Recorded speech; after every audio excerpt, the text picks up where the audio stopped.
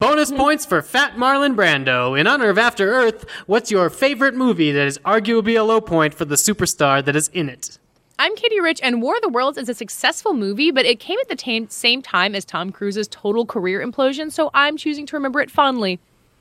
Hey, it's me, David the Seven. River Phoenix was in Sneakers, a spy movie that might be several people's low points that I still greatly enjoy watching. I'm Matt Patches, and I'm going to go with Adam Sandler, and That's My Boy, because I think he was coming off some pretty horrible PG-13 phoned-in comedies, and his R-rated endeavor may have looked like it was stooping lower, but fuck it, that movie is funny. Where's David? Gentlemen, you can't fight in here. This is the war room. Fine, I can hear you now, Dimitri. Clear and plain and coming through fine. I'm coming through fine too, eh? Good. Then, as you say, we're both coming through fine. Good. Well, it's good that you're fine and I'm fine. I agree with you. It's great to be fine.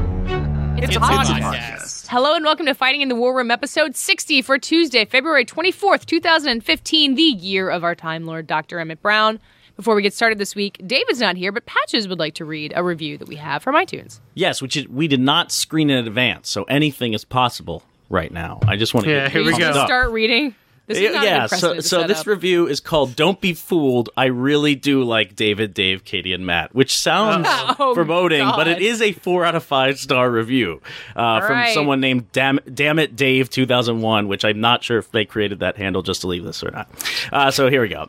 This is a fun podcast. These critics review mediums and genres far and wide. So blockbusters, small indie films, CW shows, etc. all seem to get their day in court. They seem to all be friends. It's true, which adds greatly to the conversational tone, even though they are frequently in disagreement. They can be crude, even insulting, and cut each other off, but they this is not quite English, not lose a good-natured feel or become a jumble of people talking over each other. As I listen, I feel I get to know each personality better each week, yet they can all surprise me, and they all have thoughtful perspectives that I appreciate. David, who is most likely to be talking, not this episode, is a fun snob, but perhaps should not be allowed to comment on Marvel movies anymore. I already know that he is going to hate Son of Thor Part 2, slated for a 2022 release date, I believe. I hope that's true. Son of Thor? Great. But the rest of them will give it a chance properly. Good for us. Dave, who is most likely to sound surprised when included in the conversation, is a comic book fan and frequently offers what I find to be the least conventional perspective. Congratulations, Dave. Yeah. He also posts his own comic nerd podcast called The Thought Bubble in the same space with a co-host who has a super infectious laugh. I believe that would be Joanna. Yeah. And he still sounds surprised sometimes when she asks him, this is the whole thing about the thought bubble. This is the thought bubble. Isn't the it's thought always bubble about great? Joanna. These reviews are almost always about Joanna. I know. secretly. Joanna is The pretty best thing we lovely. did for reviews was get Joanne on this podcast occasionally. To wrap up this review, Katie, who is most likely to be interrupted, although they've improved upon this. Yes, we've been working hard not to Yay, catch feminism. has a host-like role. Not quite host, but host-like, keeping the conversation going, but also participates as a critic as well. Congrats. She always going to be the first to bring up a feminist point of view. Hey, you already did it. and occasionally sounds surprised to be included in the conversation. But I suspect that in her case, she gets into her role as host and listens to who's talking instead of just wanting to talk. You're a good person, Katie. Much better than any of us. I'm doing my job. There we go. And Matt Patches, who is most likely to interrupt David, who has probably just interrupted someone. I find hardest to pin down as to what movies or genres I expect him to like or seek out. And for some reason, he likes the Green Lantern movie, which is in quotes, by the way, as if it does not exist. that crazy Green Lantern movie that he thinks he saw and he didn't. Keep up the good work, all of you. You are in my ears and affecting what I think about. That's scary. But thank you for the nice review. We all learned something about ourselves. Yes. Leave us a review. We're committing to reading them now. It really just changes what we do on this podcast each week. I realize we have to take this comment Does and then we go forward. I'm just going to be thinking about the Green Lantern movie the whole time, personally. I'm going to be trying to find ways not to get interrupted. Oh, shit.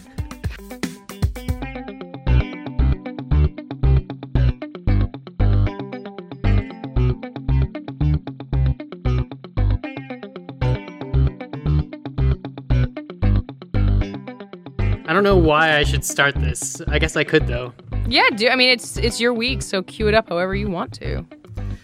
Hey, I'm going to cue it up by sending this work email. Maybe you should cue it up, Katie. Well, I watched the Oscars. Dave did not. Pat, did you watch the Oscars? I watched the Oscars, yeah, survived. How long was it? Like 4 hours? Oh, total? about 8 hours, I'd say. Yeah, it was about 4 hours, I think. Clocked in very close. I had never had so strong a feeling of, oh my God, these things are going on forever. And I've always said that I would watch like an 8-hour long Oscars, but last night, for some reason, it just really... I think it started late. Well, let's breach that topic. No, it didn't. It started at the same time as it always does, 8:30 p.m., which is for us East Coasters horrible. And it lasted till midnight, just after midnight. Lasted forever. Very long show. It felt very There long. was apparently a Sound of Music something in the middle. Lady Gaga sings the Sound of Music song. I kind of dug that. People were like, why are we putting ourselves through this excruciating, painful, horrible experience? But I'm like, Lady Gaga's an amazing singer. She's being kind of normal, which is its own shock. And Sound of Music's good music when the right person's singing it. And then, Julie Andrews came out. Julie Andrews came out. That was wonderful. It kind of woke me up from a daze because, oh my God, this show was so boring and I don't really get why. It seemed to have all these right elements to make it fun, including a lot of, surprises, at least in the category, like who was going to win. There was a lot of undecided stuff going on in this show. And Neil Patrick Harris, in theory, was the perfect guy to do it. He could do song and dance. He can, throw out some jokes if necessary. Nothing happened. Like, this was so boring, and I don't really get why. Yeah, there's been a lot of hand-wringing about why Neil Patrick Harris wasn't very good, because we've seen him host the Tonys and the Emmys, and he's been really good at it. Like, he has that kind of natural stage presence for it. But when you're talking about he can tell jokes if need be, the jokes were terrible. And also, to bring it back to Green Lantern, the head writer of the ceremony was Greg Berlanti, who wrote the Green Lantern movie. Wait, burn. What Green Lantern movie? Yeah, I even made fun of that on Twitter the other night. I'm like, why would you hire the guy behind, like, the Flash, Arrow, and the Green Lantern movie to write this show? I mean, the Green Lantern movie is good. Sense. The Green Lantern movie, just to be clear, is good, but it's not because of the script. It is a bad script. No, and not because of the jokes, for sure. Right, like this is the guy who wrote Dirty Sexy Money and Everwood, and I know it has both those shows have Defenders, but like that is not a bouncy, satirical, like play to the audience at home, and the other part is that Neil Patrick Harris is not a movie star. For some reason that may actually hurt him here, like interacting with people and just getting in on the jokes. It all felt very awkward, like all the stuff he was doing with David Oyelowo. I know I got that. Oh, that was so terrible. Oyelowo, it's right. Neil Patrick Harris said it wrong repeatedly. Oh, but he was doing that on purpose, right? Oh, no, wait. No, his joke he was wasn't. about Chiwetel Ejiofor. Yes. At the end. That was the best part of the show, by the way. His last I'm magic just hearing trick. Oprah Uma all over again. Wait. Yes, it was like that. Oh, you're saying the best part of the show was his last magic trick? That's insane. That was great. God. That was great. The magic trick. I was dying from the lead up. I was dying from the recurring. The problem is, if you're going to do a magic trick like that, you do an hour-long magic show where you introduce something in the beginning, do a bunch of tricks, and then have the payoff at the end. You let everyone forget about it. The problem is, 3.5 hours with the recurring joke about Octavia Spencer watching that box is excruciating. Not being able to go to the bathroom. Oh, God. Which was an unfortunate callback to her role in The Help, if you remember, because she wasn't allowed to use the bathroom because she couldn't use the bathroom inside the house because she was black. Ooh, so, I did not pick up on that. Oscars so white, hashtag. Strange politics. I thought that... I just, like, that recurring joke didn't work. And, all right, so to go back to what you were saying about him not being a movie star, I've heard that argument before, but Ellen DeGeneres did a really good job last year. She was in movies. I mean, well, she's been in movies the extent to which Neil Patrick Harris was in Gone Girl, which got an Oscar nomination. I mean, he's doing better than Ellen in that way. Right. It's like movie star or host, usually. This is like television Broadway star. I mean, I feel like that part of it isn't really the most important part. It was that he didn't feel comfortable in the room and that he kept trying to... Right. Like, all the overcompensation with being like, Jennifer Aniston and David Oyelowo definitely deserve to be here. And the joke at the very beginning, which I actually thought was kind of nice until he kept going back to it, about the Oscars honoring the best and whitest instead of best and brightest. Like, there were a couple of good nods like that, but then it kept going back to it. It was almost like apologetic for the fact that he was hosting the Oscars, and the tone didn't make any sense.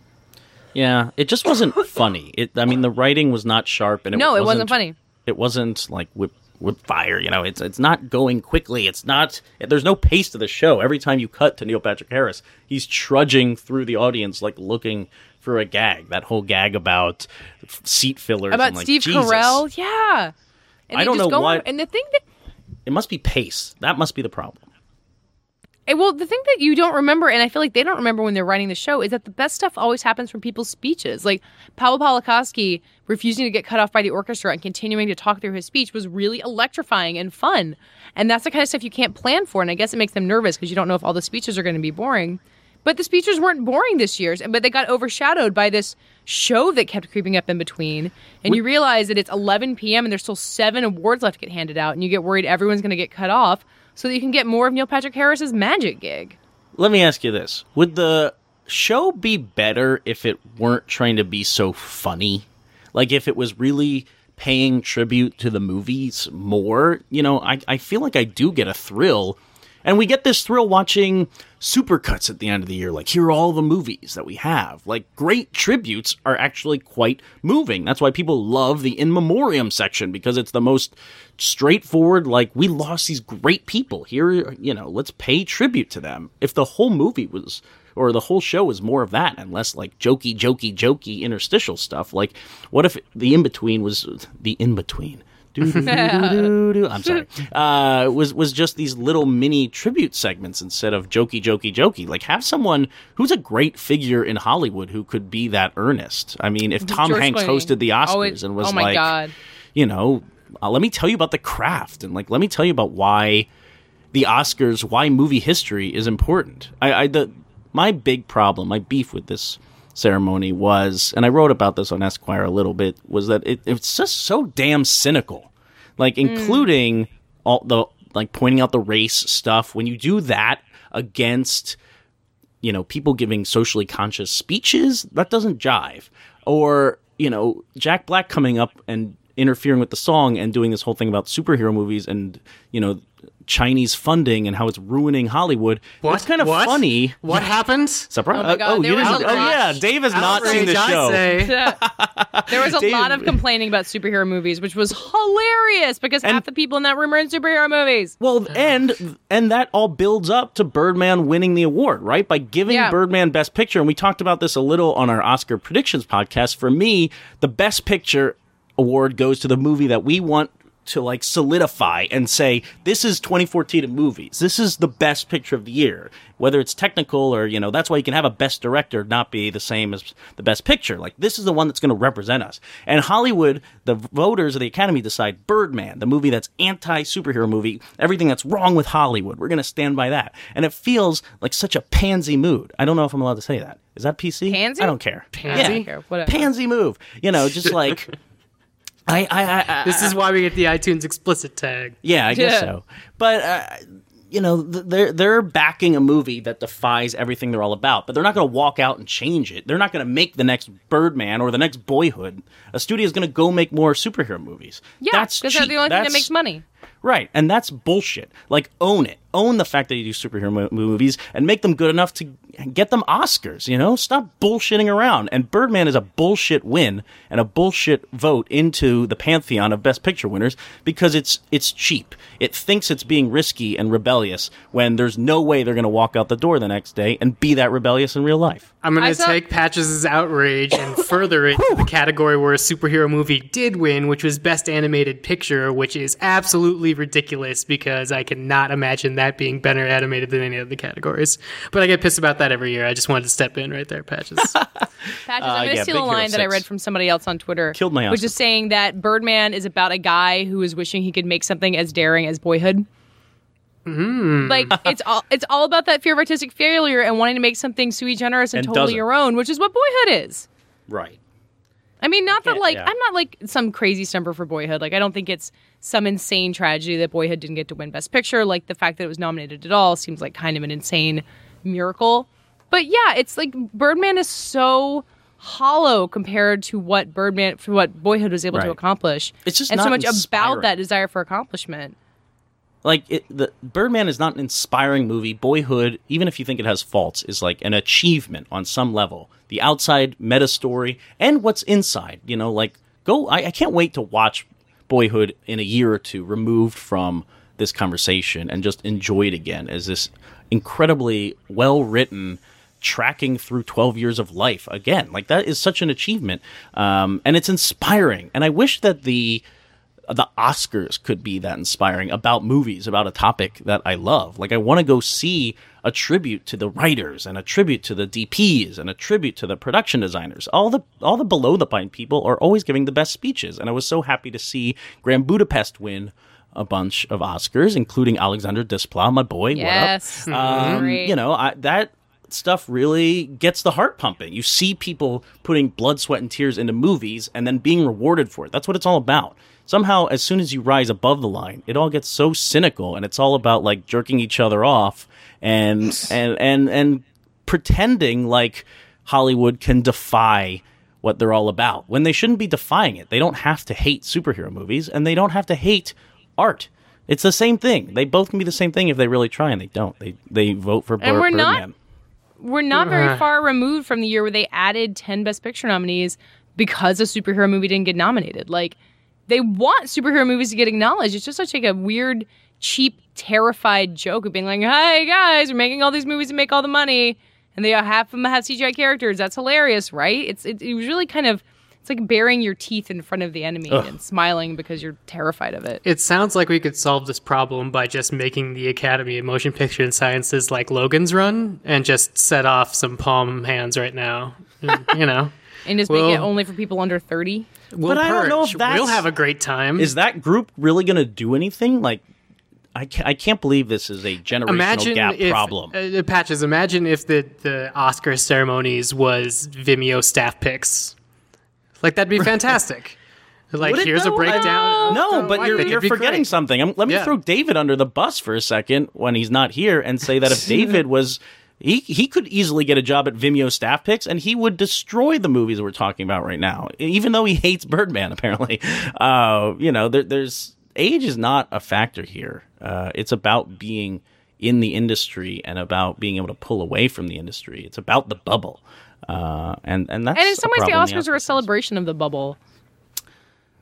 Yeah, the Oscars are about, like, you know, anytime you look back at history, it's like all the times that Hollywood solved racism. Like, that's always going to be part of the Oscars, and that's kind of like what appeals to me about it. But it doesn't have to be about, like, they make too big a deal about the social consciousness. Like, while I love people's speeches, you know, everyone getting up there and being like, this is for Alzheimer people, and this is for, you know, the LGBT community, and this is for them, and this is for that.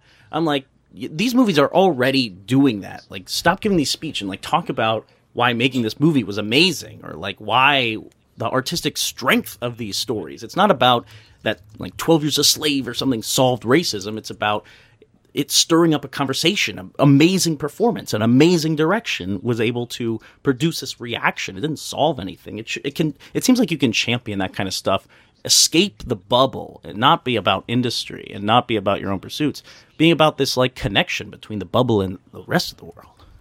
It can be so much better.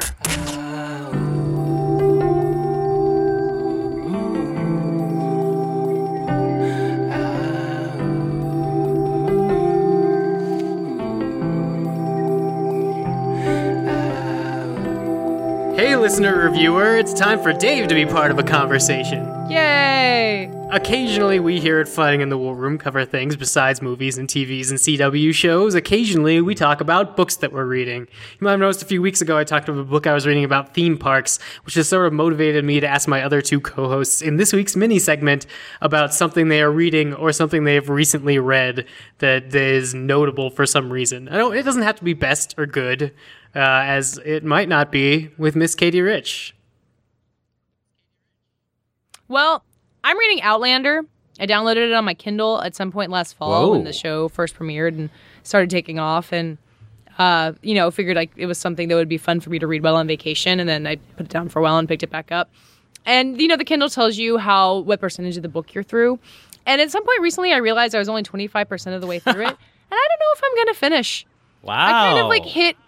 I mean, historical fiction has never really been my big thing, and the plot is moving so incredibly slow at this point that, and also from having been in popular culture, I kind of sort of know what direction it's headed, which Normally, I don't care much about spoilers, but in this case, it's kind of made me less interested in seeing where it's going because it's a story I don't find that interesting to begin with. I don't know. I always have a hard time with gauging like the sunk cost fallacy in books and at what point it's worth just turning back. So I don't know. I haven't decided if I'm going to finish this one. I had to read Outlander in high school. What? Because not as part of my curriculum, but my girlfriend in high school only read historical romantic fiction. Wow, and like, you had to read the same book? Yeah, she's did? like, will you please finally read something that I care about? And I'm like, yes. And I read Outlander, and I thought it was lovely. It was a lot better. It wasn't all like throbbing rods. No, and it's very much steamy scenes. It's not erotica. It's been almost none of that so far. Which many historical romantic books that I indulged upon. Indulge is the wrong word. That I was forced to indulge upon as we read books together. A lot of that can be throbbing rods, and I can't wait to say that phrase over and over again. Throbbing rods. Throbbing rods. This is sexual harassment. Outlander. Not so many throbbing rods, but some bulky men who seem hot. Like as a straight man, I can still analyze that and be like, this is very good descriptive writing of like what rugged men wearing kilts is like. But it's not really like you're supposed to find them handsome. It's just kind of about like how everyone was smelly and there was no modern medicine, and I don't know, like.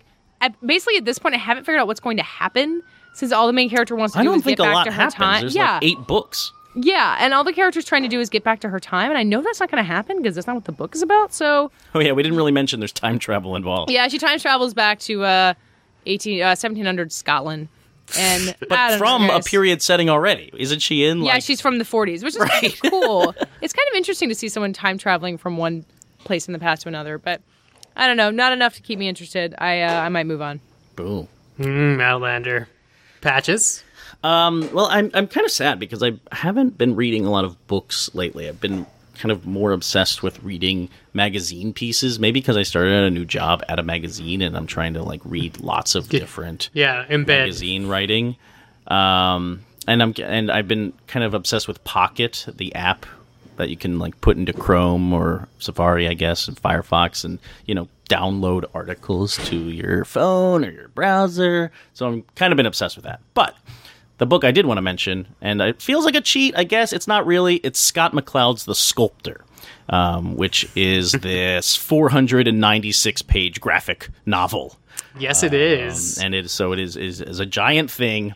And I'm back and forth on it because what's really interesting, Scott McCloud is this cartoonist, illustrator, writer who's written a bunch of books about making comics.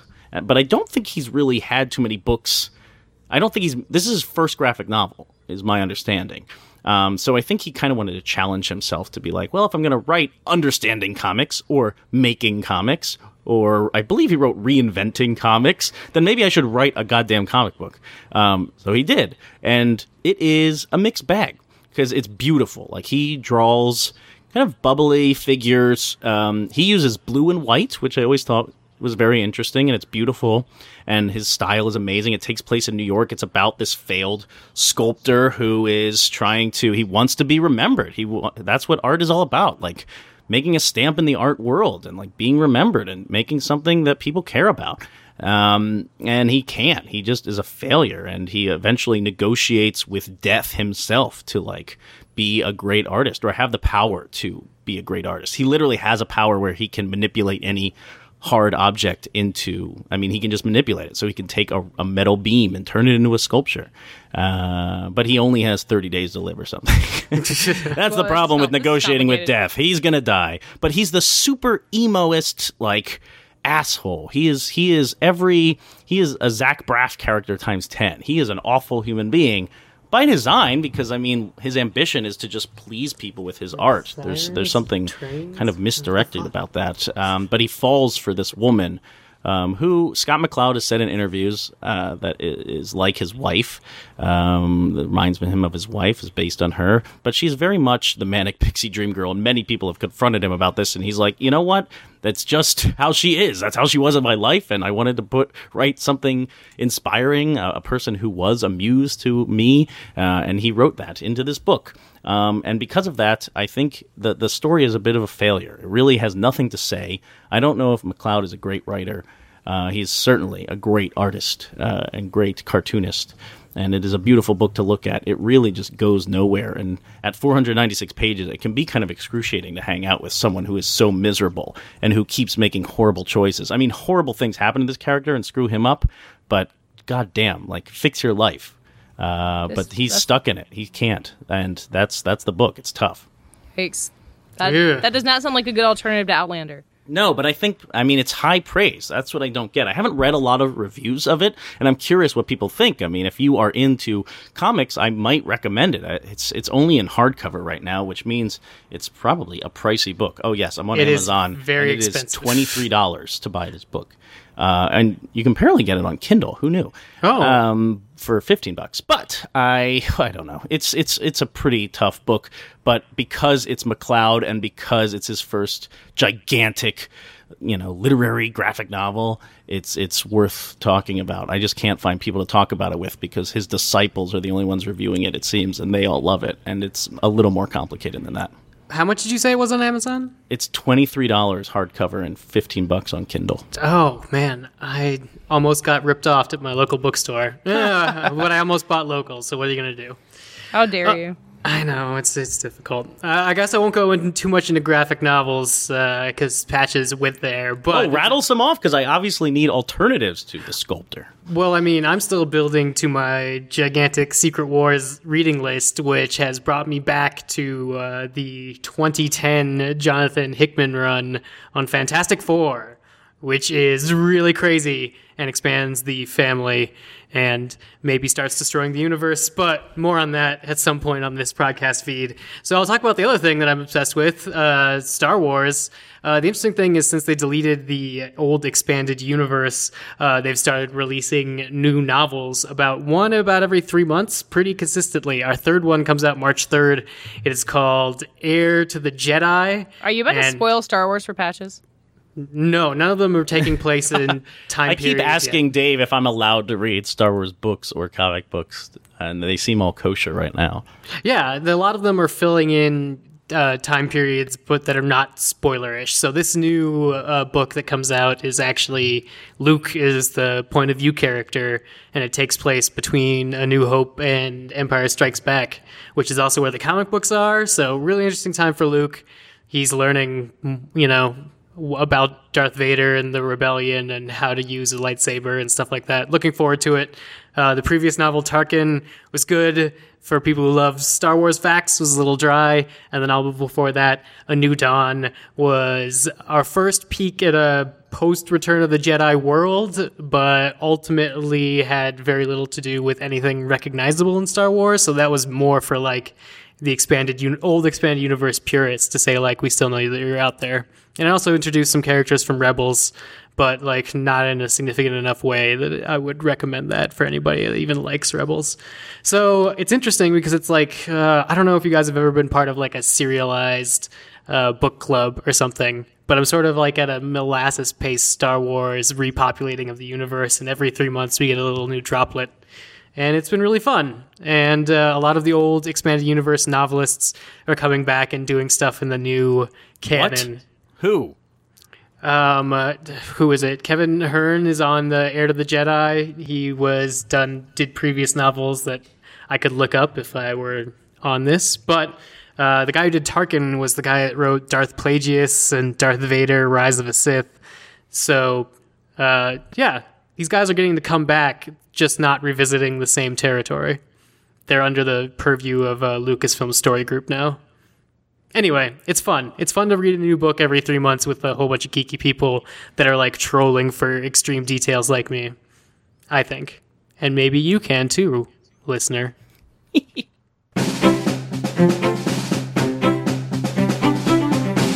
the Hutt, Jabba the Hutt, Jabba the Hutt, Jabba the Hutt, Jabba the Hutt, Jabba the Hutt, Jabba the Hutt, Jabba the Hutt, Jabba the Hutt, Jabba the Hutt, Jabba, Jabba, Jabba, Jabba, Jabba, Jabba the Hutt. So tonight, on the day that we release this, Parks and Recreation Season 6 comes to a close, which of course brings the entire series to a close. Parks and Recreation being the Amy Poehler show that started sort of as an Office ripoff, and spin-off, instead not ripoff. No, it wasn't officially a spin-off. I think it started as one. It literally began life as a spin-off and then I think it was going to be like the IT people, or was that the IT crowd? Were they going to somehow make that into There was an American spin-off? pilot for the IT No, I know crowd. that, but I think there was going to be an Office pilot about IT people. It was going to be about Rashida Jones's character to some degree. Oh, Anyway. like her actual character from The Office. I think so. Anyway, this is a tangent. But it slowly became a show about the civics of a small town and all the characters that populated the Parks and Recreation office. And now we're in the future, but I'm sure I don't have to explain Parks and Recreation, and the majority of people subscribe to the show.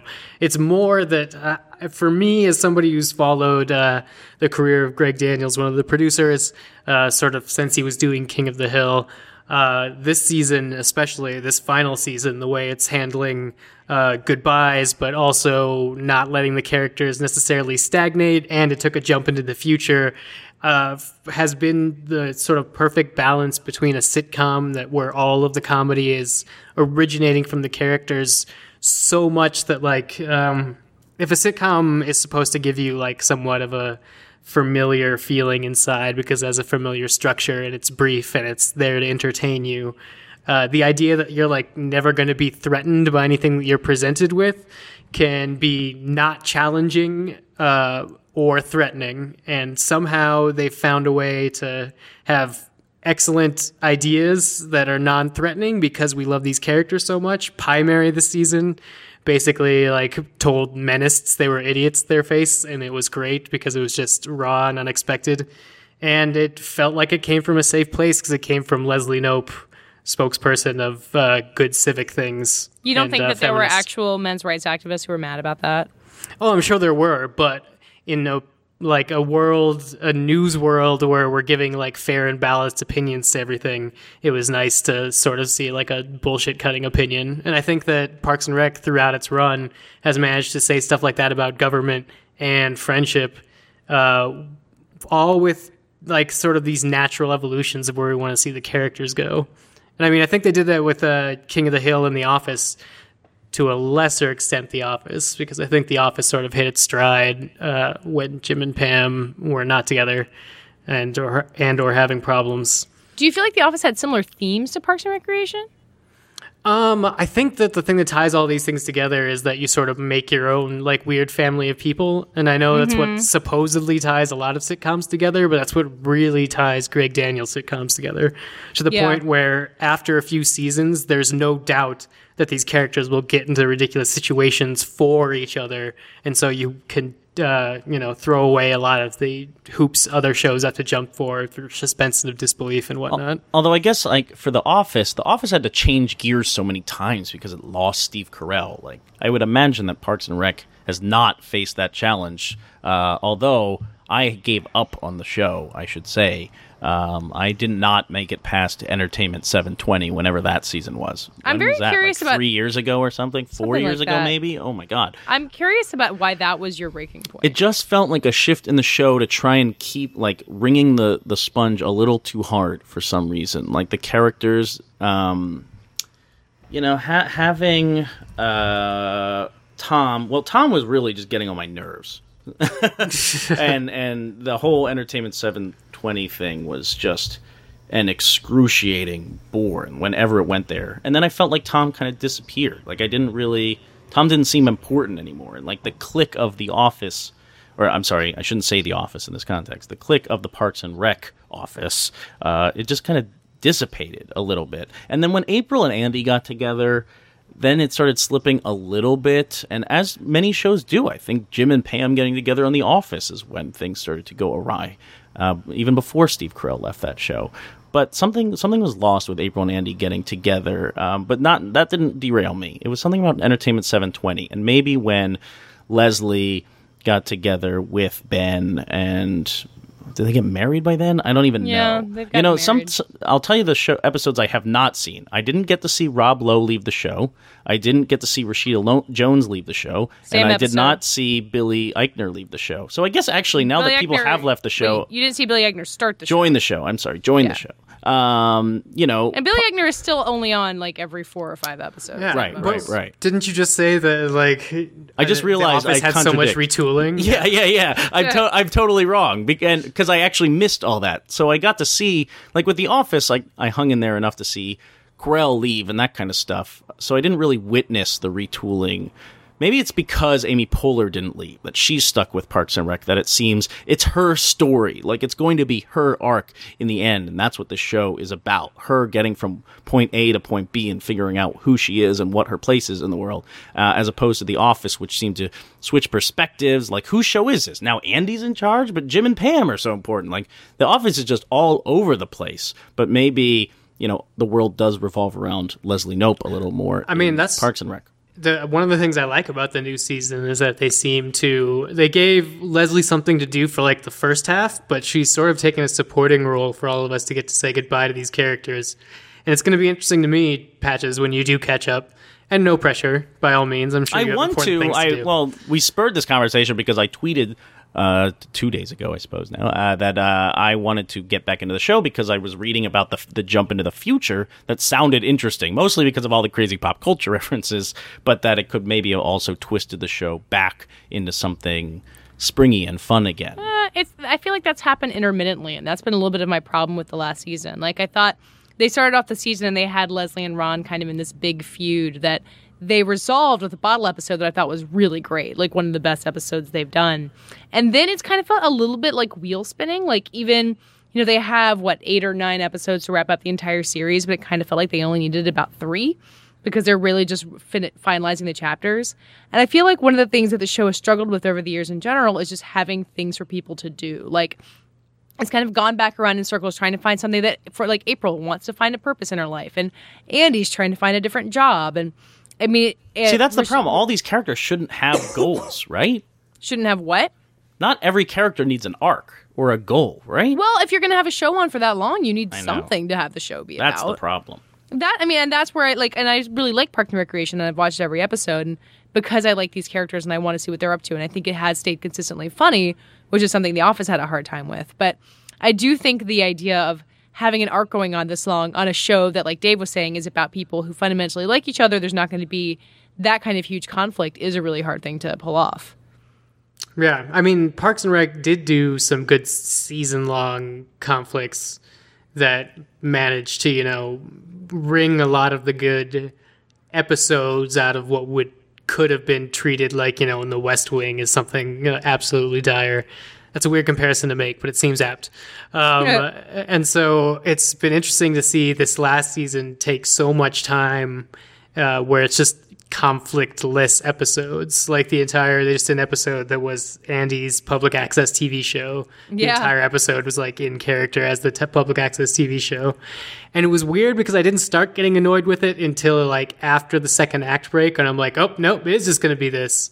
And by that point, they'd started bringing all the characters back together so like I didn't have to deal with a solo Andy beyond what I was able to tolerate. It just shows like a certain degree of like measured, character-based storytelling. It's interesting to have a finale season like this that does take this many episodes just to say goodbye to the characters, and usually I dislike it. Like, I mean, the 7th season of Star Trek The Next Generation is not good. Things like that. Or, like, I'm usually on that side. So it's been really interesting to me. And I really think, as someone who was, like, even a fan of King of the Hill as it went all the way and burned out to the end, that it is the idea of having these, like, characters that just endlessly bounce off each other and spending enough time hammering them into new forms in naturalistic ways that we believe they're evolving. So ending a sitcom is so much harder than ending a drama because dramas are afforded the luxury of being like, I'm going to end, the network is going to end you. You know, right. It always seems like with Mad Men, it's like, oh, Matthew Weiner, we're going to give you, you know, the time you need to end this show properly. Well, that's a relatively new. That's a pretty new phenomenon, though. Like Lost getting its end date was a big deal. Right. But the problem is also don't matter. It's like if it's bad, you're just going to cancel it. Well, the problem is that sitcoms over the years have become more serialized. Not strictly like dramas, but this is not I Love Lucy's finale. This is not their final season. The hijinks don't just end. You have to like elegantly say goodbye to all these people, which becomes a problem when they're not regarded like dramas. Right. Like the 2.5 Men finale, apparently. Oh, I should have tuned that into that. Because you really should have. That was my show for, 2 years. Yeah, you were the person I knew who watched 2.5 Men. Like, did you hear about the finale? I heard a little bit about it. Did Charlie Sheen come back? No. Oh. But it was all about him. Yes, I had heard something like that. I really have been trying to distance myself from that time in my life. It was very tragic. It was very difficult. You've gone into rehab for your 2.5 Men years? I have. I should say, just speaking to what we were saying about, sitcoms kind of evolving into dramas. I mean, I think I ultimately treasure Parks and Rec more than something like The Office or many other sitcoms that come to mind, even like Arrested Development or something like that, kind of a pinnacle of the modern age, because there were moments where I just got like teary, where there were moments where like it was real friendship, like the acting was really substantial, and like Amy Poehler, it's a tremendous performance, and Nick Offerman too, like who's become kind of a meme, which is disappointing, but like he's so good as Ron Swanson. And I was not a real Aubrey Plaza fan when the beginning of this show started. I really hated her character, and the beginning of the show in general I did not enjoy as many people, but it especially took time to warm up to her. And I kind of I very much enjoyed her, and like getting to meet Jerry and Donna, and like I love Retta. I don't know why I gave up on this show. Something happened. I guess I should get back into it. Maybe you should jump back into it. Did you just hate Jean-Ralphio? No, I like Jean-Ralphio. It's when they became... It's this problem with these shows going on too long. Does it help if I tell you that the Entertainment 720 thing doesn't last that long? No, I know it doesn't. Like, I knew that. I knew it was going downhill, and that was the whole point it was going to make. Because at some point, Ben steps in to, like, manage them and is basically, like, shut it down. But you made it to that episode and still were like too much to 720. I know. I just couldn't do it. Something was so grating. Maybe people were spinning wheels. Like you can just feel the show. I know the episode that you left off on where Leslie's trying to hold a fundraiser and Tom takes it over to try to save the club. God, that's a tough episode. Or is it the one where they have the end of the world party? When did they skate out onto the rink? I may have also caught up. The moment they skate out of the rink, that's a great scene. That was amazing. Is one of the best things that's amazing. I feel like maybe I had quit before then and then watched one episode to be like, is this show good? I don't know. What happened to me? Man, you really just let your faith in comedy die. I know. There's an Entertainment 720 episode where they both end up in the back of like a hot tub limo. And at that point, I was also like, okay, enough Entertainment 720. But that is the last themed episode. Yeah, and I think about the way that I felt about 30 Rock, where like I kind of stopped watching it for a while because it felt like it was spinning its wheels and kind of going. Like I tuned in and was like, oh, Kristen Schaal is on this. This is weird. And then I tuned in for the final season, which I thought really ended on a high note.